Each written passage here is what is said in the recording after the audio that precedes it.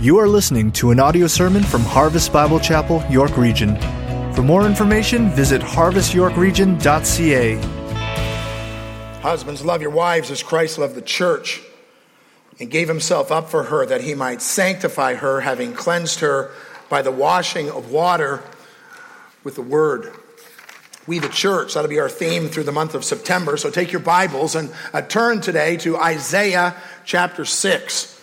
Isaiah chapter 6, as we take a look at a message entitled Foundation Shaking. As I'm preaching, you can pray for me. You can hear my voice is a little bit weak, and I'm going to go until I run out of voice or run out of notes, either way, and God will get the glory in it, and that's okay.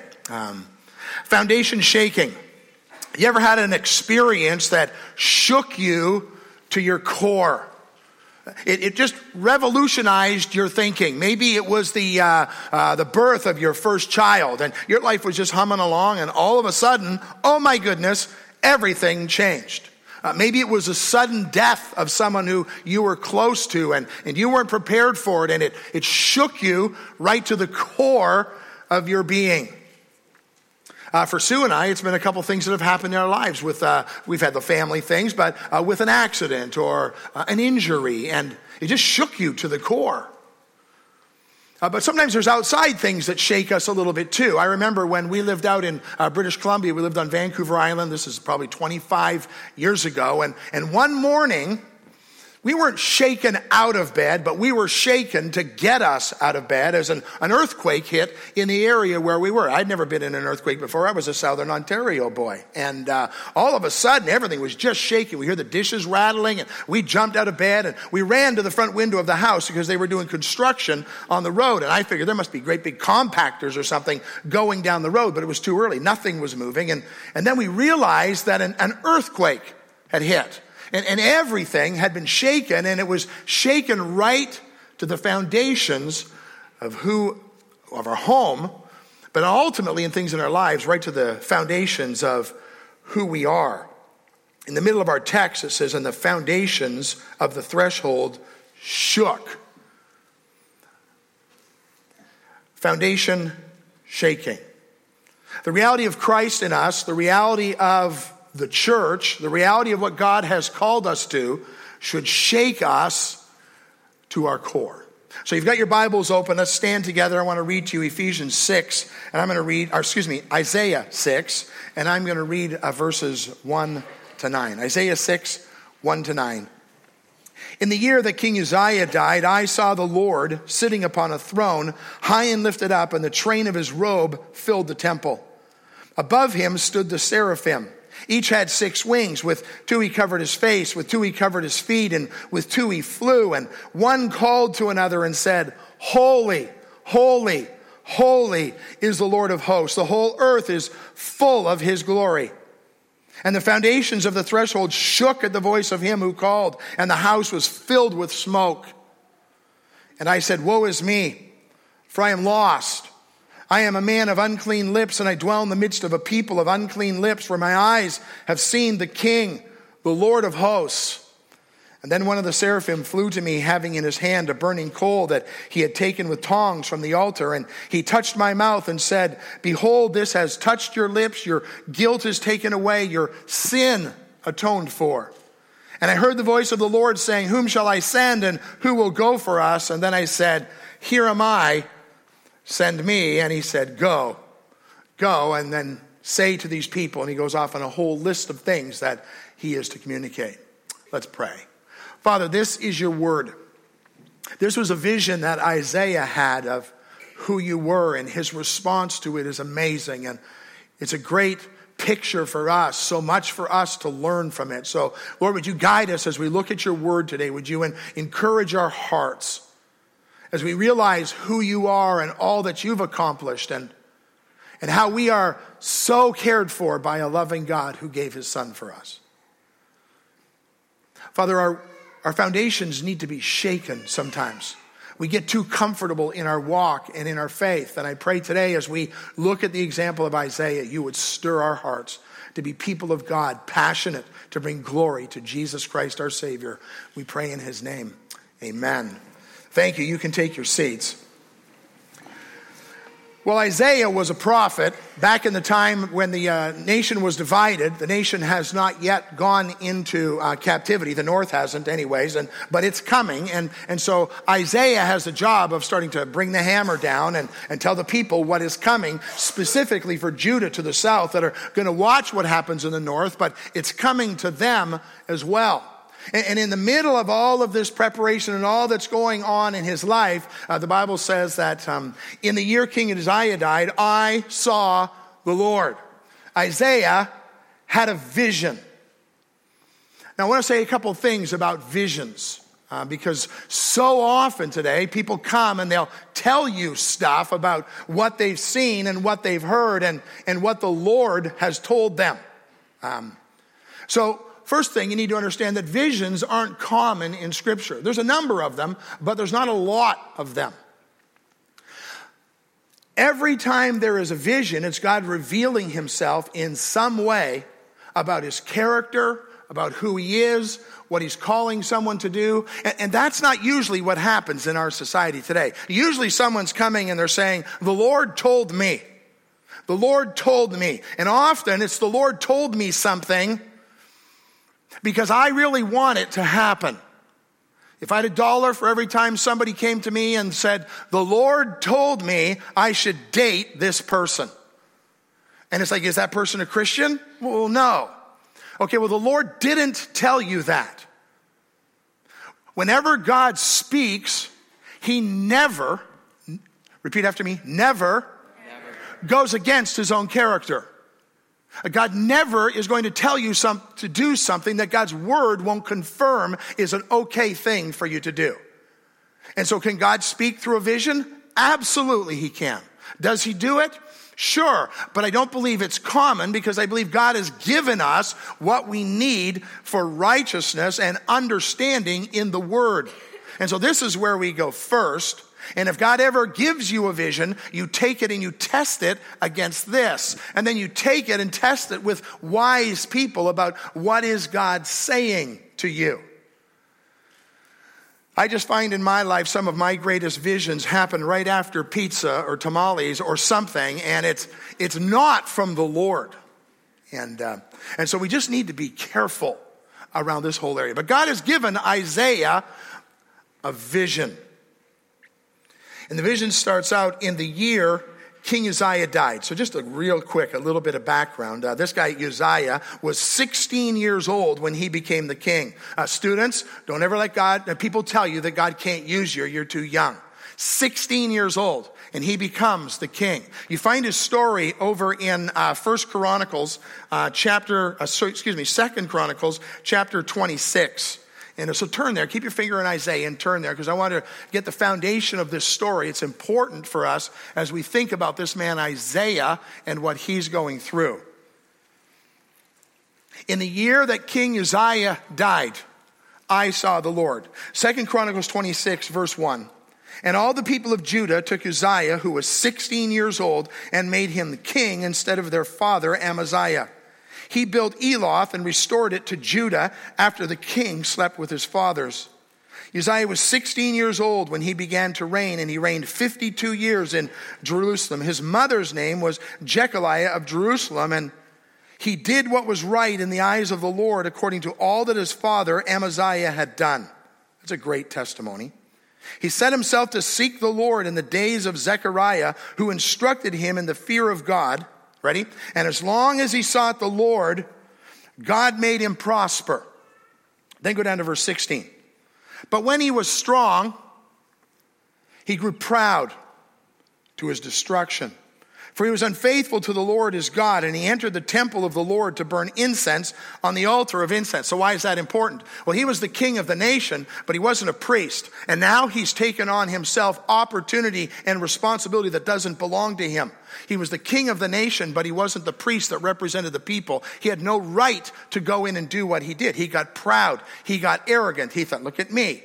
All of a sudden, Uzziah starts to want what he wants for himself more than he wants what God wants for him. He wants what he wants more than he wants what God wants. Down to verse 19. Then Uzziah was angry. Now, he had a censer in his hand to burn incense, and then he became angry with the priests.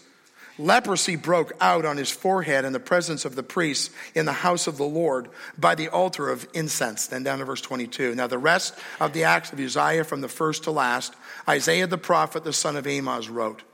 And Uzziah slept with his fathers, and they buried him with his fathers in the burial field that belonged to the kings, for they said, he is a leper. And Jotham his son reigned in his place. When you want what you want more than you want what God has for you, look out. Trouble is coming your way. There are a lot of heads that were turned through the actions of this king. His head was turned. His head was turned to anger and bitterness because he got proud and he got arrogant.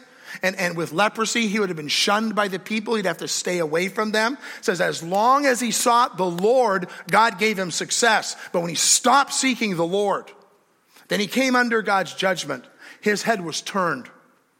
The people's heads were turned. When you get home this afternoon, you can read the next verses after in the passage that we're in Isaiah 6 and just see the hammer that Isaiah is called to bring down on these people, because they've turned their hearts, they've turned their heads away from God. But Isaiah's heart is turned to the Lord. And we see it in this text.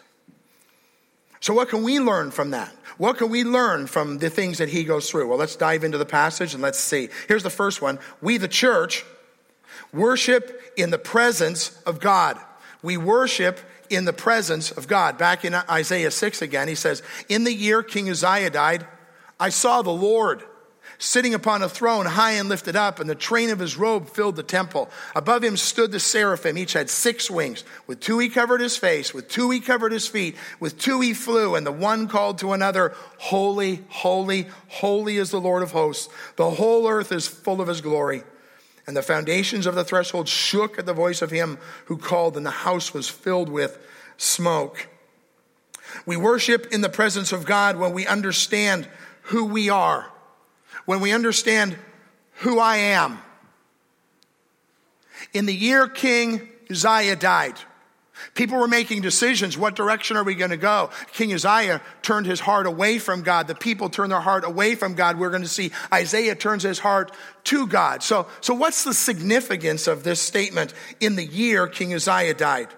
I think it's way more important than just a marker in time. It's not just so that we could say, well, on this year, this is when that happened.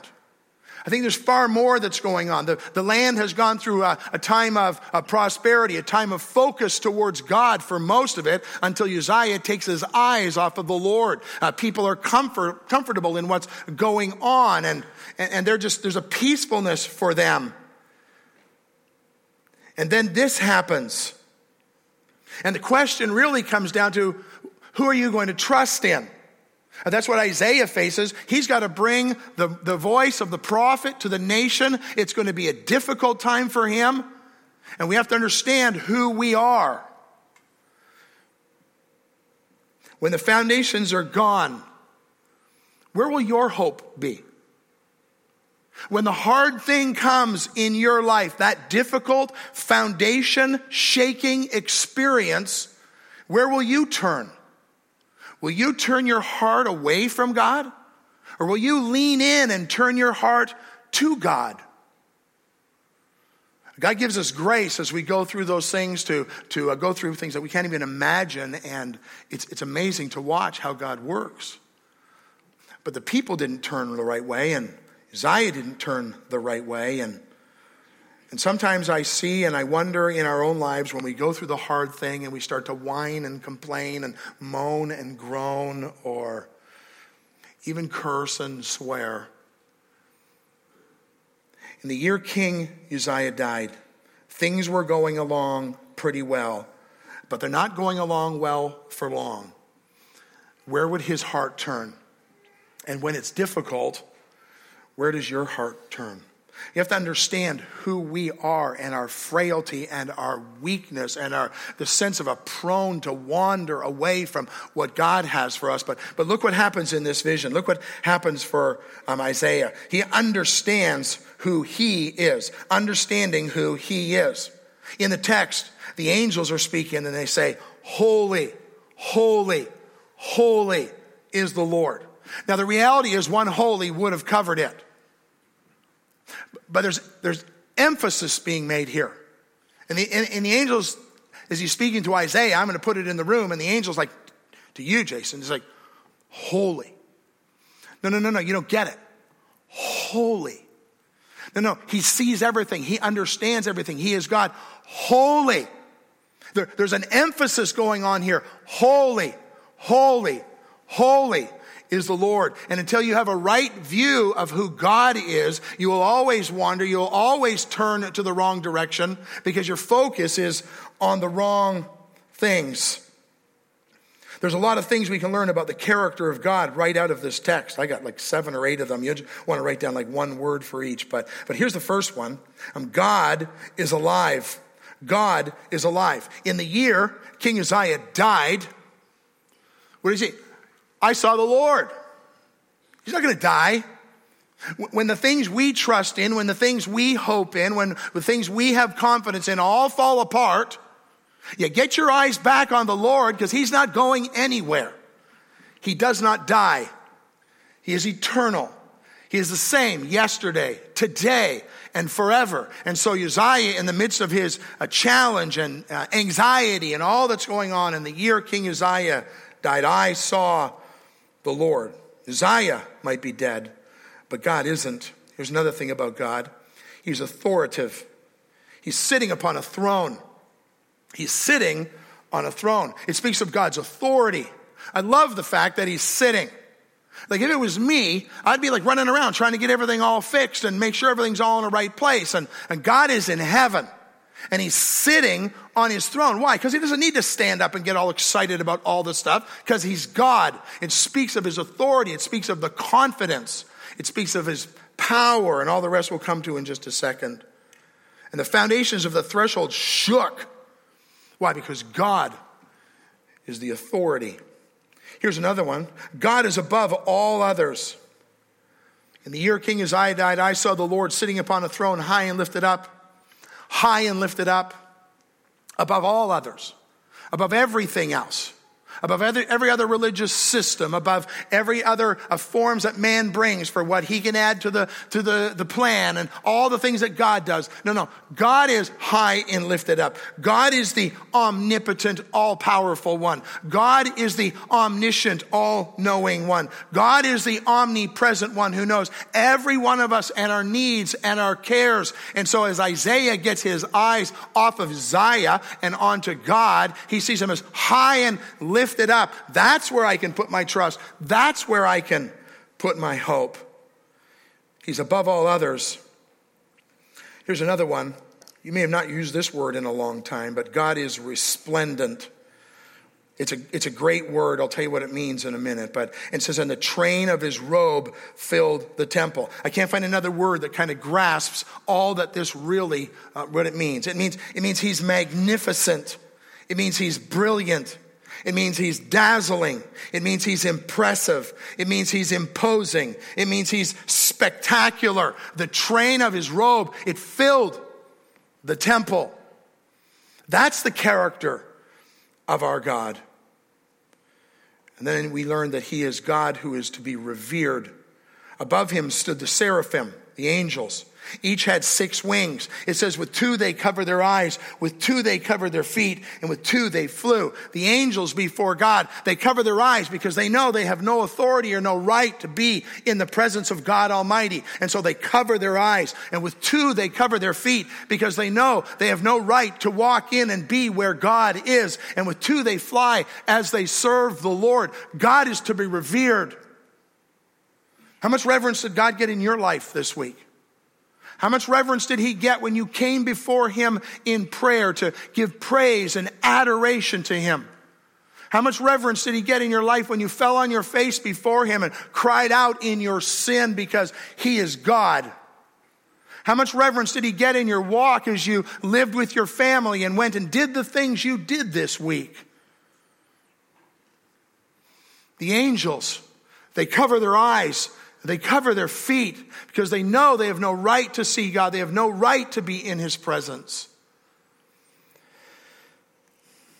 And they cried out, "Holy, holy, holy is the Lord of hosts." God, you are separate from us. You are not us. We shouldn't be flippant with you.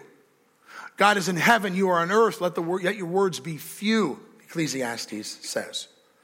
Over in Isaiah 40:25, Isaiah wrote this, "To whom then will you compare me?" This is God speaking. "That I should be like him, says the Holy One." Have you brought God down to your level? Is he just your buddy along the way? He is your father. You can cry, "Abba, Father." But he's holy. He is God. He is separate from us. And then here's the last one. He is glorious. God is glorious. Right in the end of verse 3, it says, "And the whole earth is full of his glory." And that leads us to the next subpoint here, understanding the goal. Understanding the goal. The goal of our lives, the goal of our church is the glory of God. The whole earth is full of his glory. Our mission statement of our church is to what? To glorify God. Right, to glorify God through the fulfillment of the Great Commission in the spirit of the Great Commandment. Everything that we do around here is to glorify God. I think we sometimes get that confused. I know I do, and you can too. But the goal is to bring glory to God. The goal isn't to get people saved. That's a result that happens. The goal isn't sanctification. That's a result that happens. The goal is not to have the best Harvest kids in the world, or the best Awana, or the best youth ministry, or the best young adults, or men's, or women's, or small group ministry, or discipleship program. The goal, that's not the goal. The goal is to glorify God. That's why we're here. And when we come about something else, it becomes difficult for us to do those other things. Let me give you an illustration. If I'm working with those little rugrats in Awana, which I'm thankful I don't, but if I'm working with those little rugrats in Awana, and after week 3 with little Johnny who's driving me around the bend, if it's for serving Awana, I'm quitting after week 3. I don't need this anymore. I don't need this grief. I don't need this pain. But if my goal is to glorify God, I'm investing in little Johnny, and I'm not giving up on him. Serving in men's ministry, serving in women's ministry, and people say things, and things are hurtful, and it can happen, and it does from time to time. And if you're there for that thing, if you're there to please somebody else, you're going to quit. But that's not why we're there. The whole earth is full of his glory. The purpose in what we do is to glorify God, and we do it through all of those things. So I'm not putting those things down. Those things are critical, and it's how God works. But the earth is filled with his glory. I believe God's glory is really the demonstration of his attributes in the way we see them. God's glory then is demonstrated in his holiness. It's demonstrated in his grace for us. It's demonstrated in his mercy. It's demonstrated in his creativity. It's demonstrated in his omnipotence and omniscience and omnipresence. And all of those things, they demonstrate the glory of God. And that's what we need to be about as followers of Jesus Christ. We live the lives we live. We're passionate for God. Why? To bring him glory. The Westminster Catechism gets it right. The chief end of man is to glorify God. If the chief end of man is to put on a good show on Sunday, then we failed miserably. But if the goal is to bring God glory, then he will work and lives will be changed. People quit, people pack it in, people give up because they got their eyes on the wrong goal. The goal is to bring glory to God. We, the church, we worship in the presence of God when we understand best who we are, we understand who he is, and we understand what the goal of what we're doing is. Here's the next thing. We, the church, walk in the knowledge of God. We walk in the knowledge of God. Look at verse 5. And I said, woe is me. We start to see the application of what's going on in Isaiah's life. And I said, woe is me, for I am lost, for I am a man of unclean lips, and I dwell in the midst of a people of unclean lips. For my eyes have seen the King, the Lord of hosts. When we walk in the knowledge of God, the first thing we see is the reality of our sin. Isaiah is going through this experience of Uzziah dying. Oh my goodness, what's going to happen? And he sees the Lord and all in God and all of his character and all as he's done. And what happens? He's on his face before God. Woe is me. Woe is me, because I'm a sinner.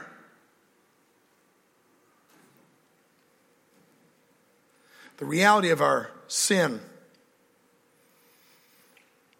So often in our lives, we don't take sin seriously today. We play around with it. We don't see sin like God sees it. We don't hate sin like God hates it. And even as I'm talking, things going through your mind, and you're like, yeah, that's true. God would hate that thing in my life. And I don't hate it like he hates it. When Isaiah saw the Lord, he cried out, woe is me. It's not like, oh my goodness, I guess I'm a bad person. No. Whoa, I'm a total bomb on this. Woe is me. What we do is we try to bring the bar down so we don't feel so bad about ourselves, and do this in a couple of ways. One way we do it is to compare ourselves to other people. I look at other people and, well, that guy goes to our church and he's pretty messed up. And so, I'm better than he is. And although we theologically know that's not right, that's what we do. And I'm not like him. A good picture of that in the New Testament, right? In before God. And I'm sure glad I'm not like that guy. And we do that in our lives sometime, and we're looking around us, and they go, no, I'm the pastor here, and I'm better than most of those guys. Most of them are pretty messed up people in my church. I'm not as messed up as they are. And we just bring the bar down to a level where we can crawl over it, and then we feel better about ourselves. And we don't think about sin like God thinks about sin. We don't hate sin like God hates sin. We don't love God out of his character and who he is and what he's accomplished for us. And so the way we get over that is we just compare ourselves. We find the lowest common denominator. And eventually you'll find somebody worse than you. It might take you a day or two, but you'll find somebody, and then you'll feel good about yourself. Or we compare ourselves to the world and to its system of right and wrong. Well, the world says it's okay to do this, and everybody's doing it, and so therefore it's okay for me to do it. And the world's perversion about sexuality and marriage, the world's a perversion about right and wrong, the world's perversion about standards that are true, and so we don't have to be people of honesty, and we don't have to be people of integrity. You just got to find people around you who you're better than. You'll feel better than them, and you think somehow you climb over it. See, our problem is we get a wrong view of sin. Isaiah saw the Lord high and lifted up, and his train filled the temple, and the angels are crying, holy, holy, holy. The whole earth is filled with his glory. Woe is me. When was the last time you had a woe is me experience before God? Woe is me. We look at the standard of others, we look at the standard of the world, and we think we're okay. Romans 3 says, there is none who is righteous, not even one. Romans 3:10, Romans 3:23 says, for all have sinned and fall short of what? God. Right, isn't it? You think we might have got that from Isaiah. All have sinned and fall short of the glory of God. The wages of sin is death, but the gift of God is eternal life through Jesus Christ our Lord. Romans 6:23 and Romans 5:8. God demonstrated his love toward us, in that while we were yet sinners, Christ died for us. When we see God like we should, we understand the reality of sin. But here's the next thing, because there's great news here, and that is we come under the grace of God. Then one of the seraphim, in verse 6, flew to me, having in his hand a burning coal that he had taken with tongs from the altar, and he touched my mouth and said, behold, this has touched your lips. Your guilt is taken away. Your sin is atoned for. The knowledge of grace. Isaiah doesn't deserve God's grace. Isaiah gets it. God is awesome. I am a mess. And then he experiences God's grace. Here's a little nugget for us in this text. He experiences it personally. If the angel comes and he deals with him. A little warning for us as the church. Hey, if you're here and you're like, well, no, my mom and dad went to church and I believe kind of the things they believe and I'll be okay because they were okay. Wrong answer. Faith in Christ and God's grace is a personal thing that God does in your life. We need to experience the grace of God on a personal level. And I love the fact that the angel comes, and I know it's his vision, but he comes to him. It's personally applied.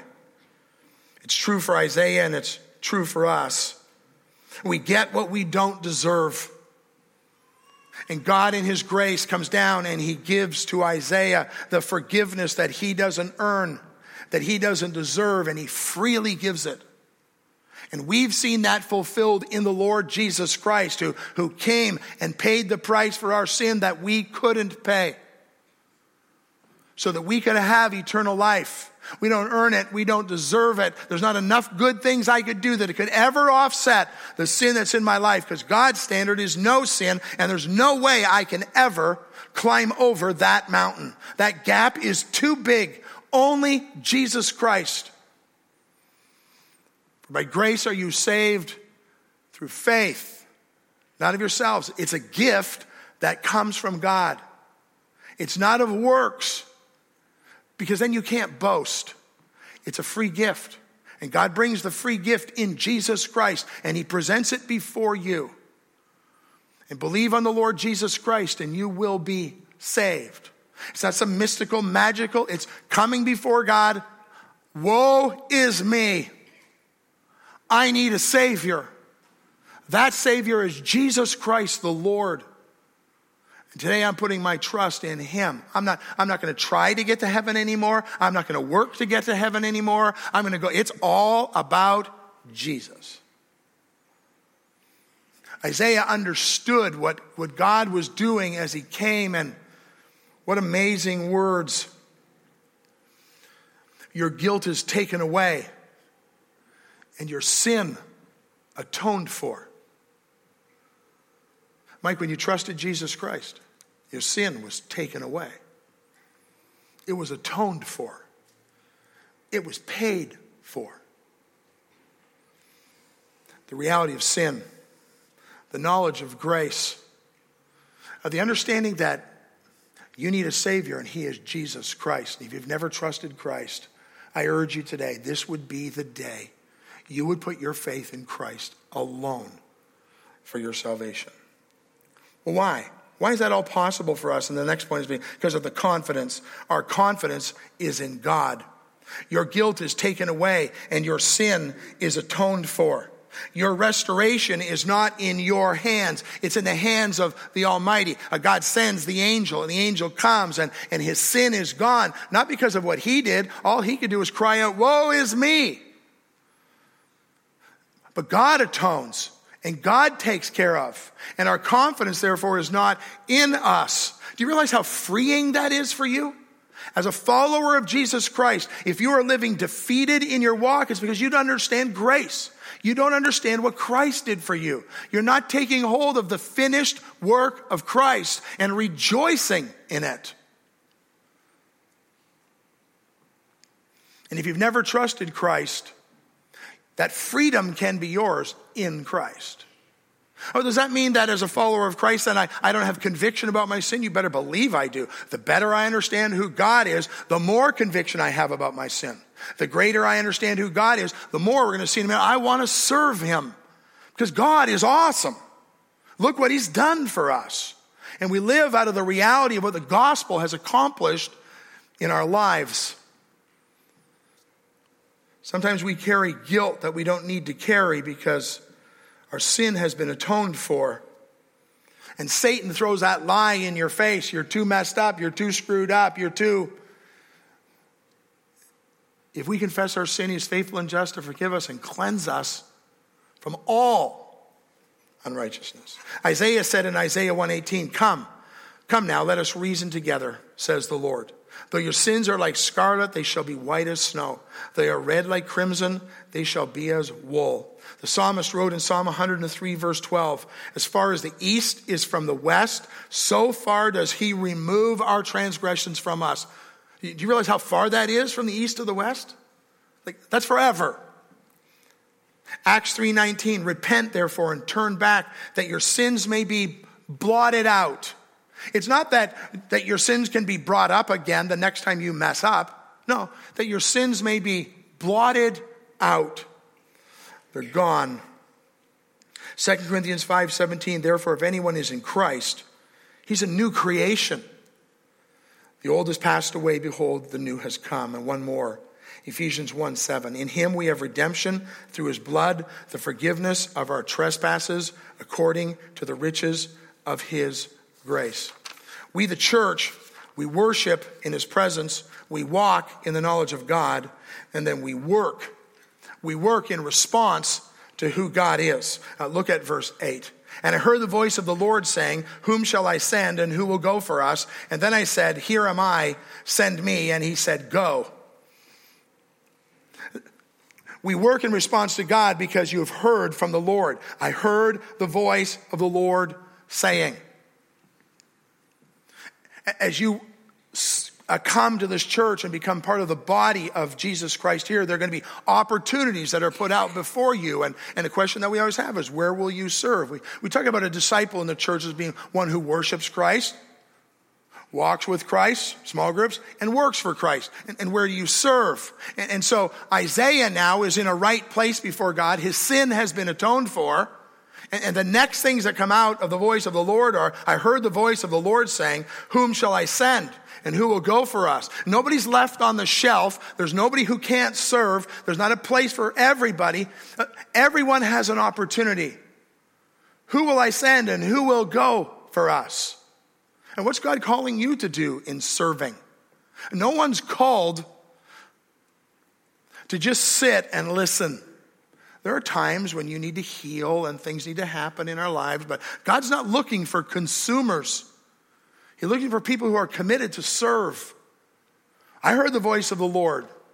I heard the voice of the Lord saying, have you heard the voice of the Lord?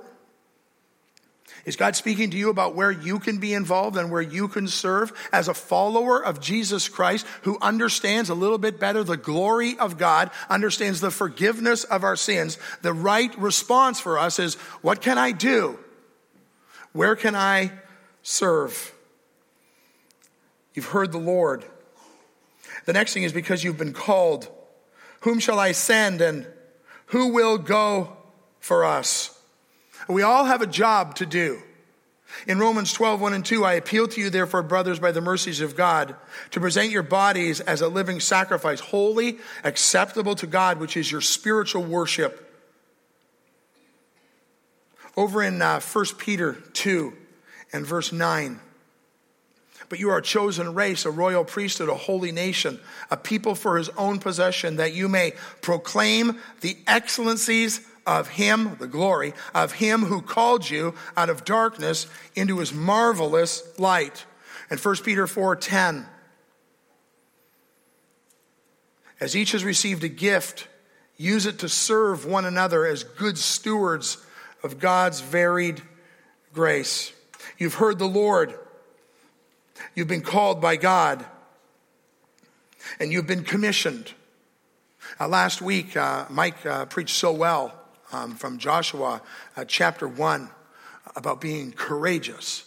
And God said to him there, just as I was with Moses, I'll be with you. I will not leave you. I won't forsake you. Matthew 28:19-20, go into all the world and make disciples. All of us, we all have a responsibility. We all have a job to do. And what will your response be? Let me tell you what Isaiah's response was. I'll go. I'll do whatever it is. I'm not going to read the next verses. I really want to challenge you to read them because God didn't call him to an easy thing. God called him to a very difficult thing. And so often people preach this text and they stop, like we're going to, in this verse and they forget the next verses. Isaiah is given the job to bring the hammer down for God in prophecy. It's not going to be good for them. There's going to be a remnant left. The rest of them, it's going to be bad for them. It's going to be hard for them. And I will never leave you. I will never forsake you is God's promise to him. And he's stepping up and he's ready to go. Based on God's glory, based on his forgiveness, based on what he's done, are you ready to step up? Are you ready to go? Are you committed to serve? What will you do to bring glory to God because of what he's accomplished in your life? Well, so what? So what? Worship, walk, and work are words we use around here for a design for discipleship. A person who is obedient to God is a person who worships Christ. It's a person who walks with Christ. And we talk about how we do that in small groups here and how we have accountability and encouragement and we do life together. And then it's a person who works for Christ. It won't be easy. Some days you'll want to quit. And if you're doing it for yourself or to please somebody else, you won't make it.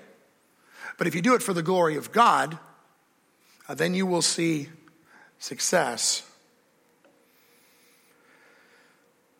When Isaiah saw the Lord, it rocked his world. The foundations of the threshold shook. As you see the Lord high and lifted up and his train fills the temple and the angels cry, holy, holy, holy is the Lord. Is your foundation shook? Are you a woe is me person who's experiencing God's grace first in salvation and then God's care and restoration for you? And as your foundation shook, so you're going to be one of those people who are going, I'm getting out, I'm doing something. I'm not sitting anymore. It's time for me to get involved. It's time for me to be a part. Not for me. And don't do it for yourself. And you don't do it for the pastor and you don't do it for the church. The psalmist wrote in Psalm 115:1, not to us, O Lord, not to us, but to your name give glory. For the sake of your steadfast love and faithfulness. His world was shaken. It changed his heart. It changed his direction. It made him obedient in the most difficult times. What difference will it make in your life? What difference will it make this afternoon? What difference will it make tomorrow? What difference will it make when you go out into the ministry fair and see all of the opportunities that you can be a part of in serving Christ for his glory in this church? Not to us, but to your name be the glory. The purpose of Harvest Bible Chapel, York Region, to glorify God through the fulfillment of the Great Commission in that heart and passion of the Great Commandment. Let's pray. Lord God, this is your word. We thank you for it.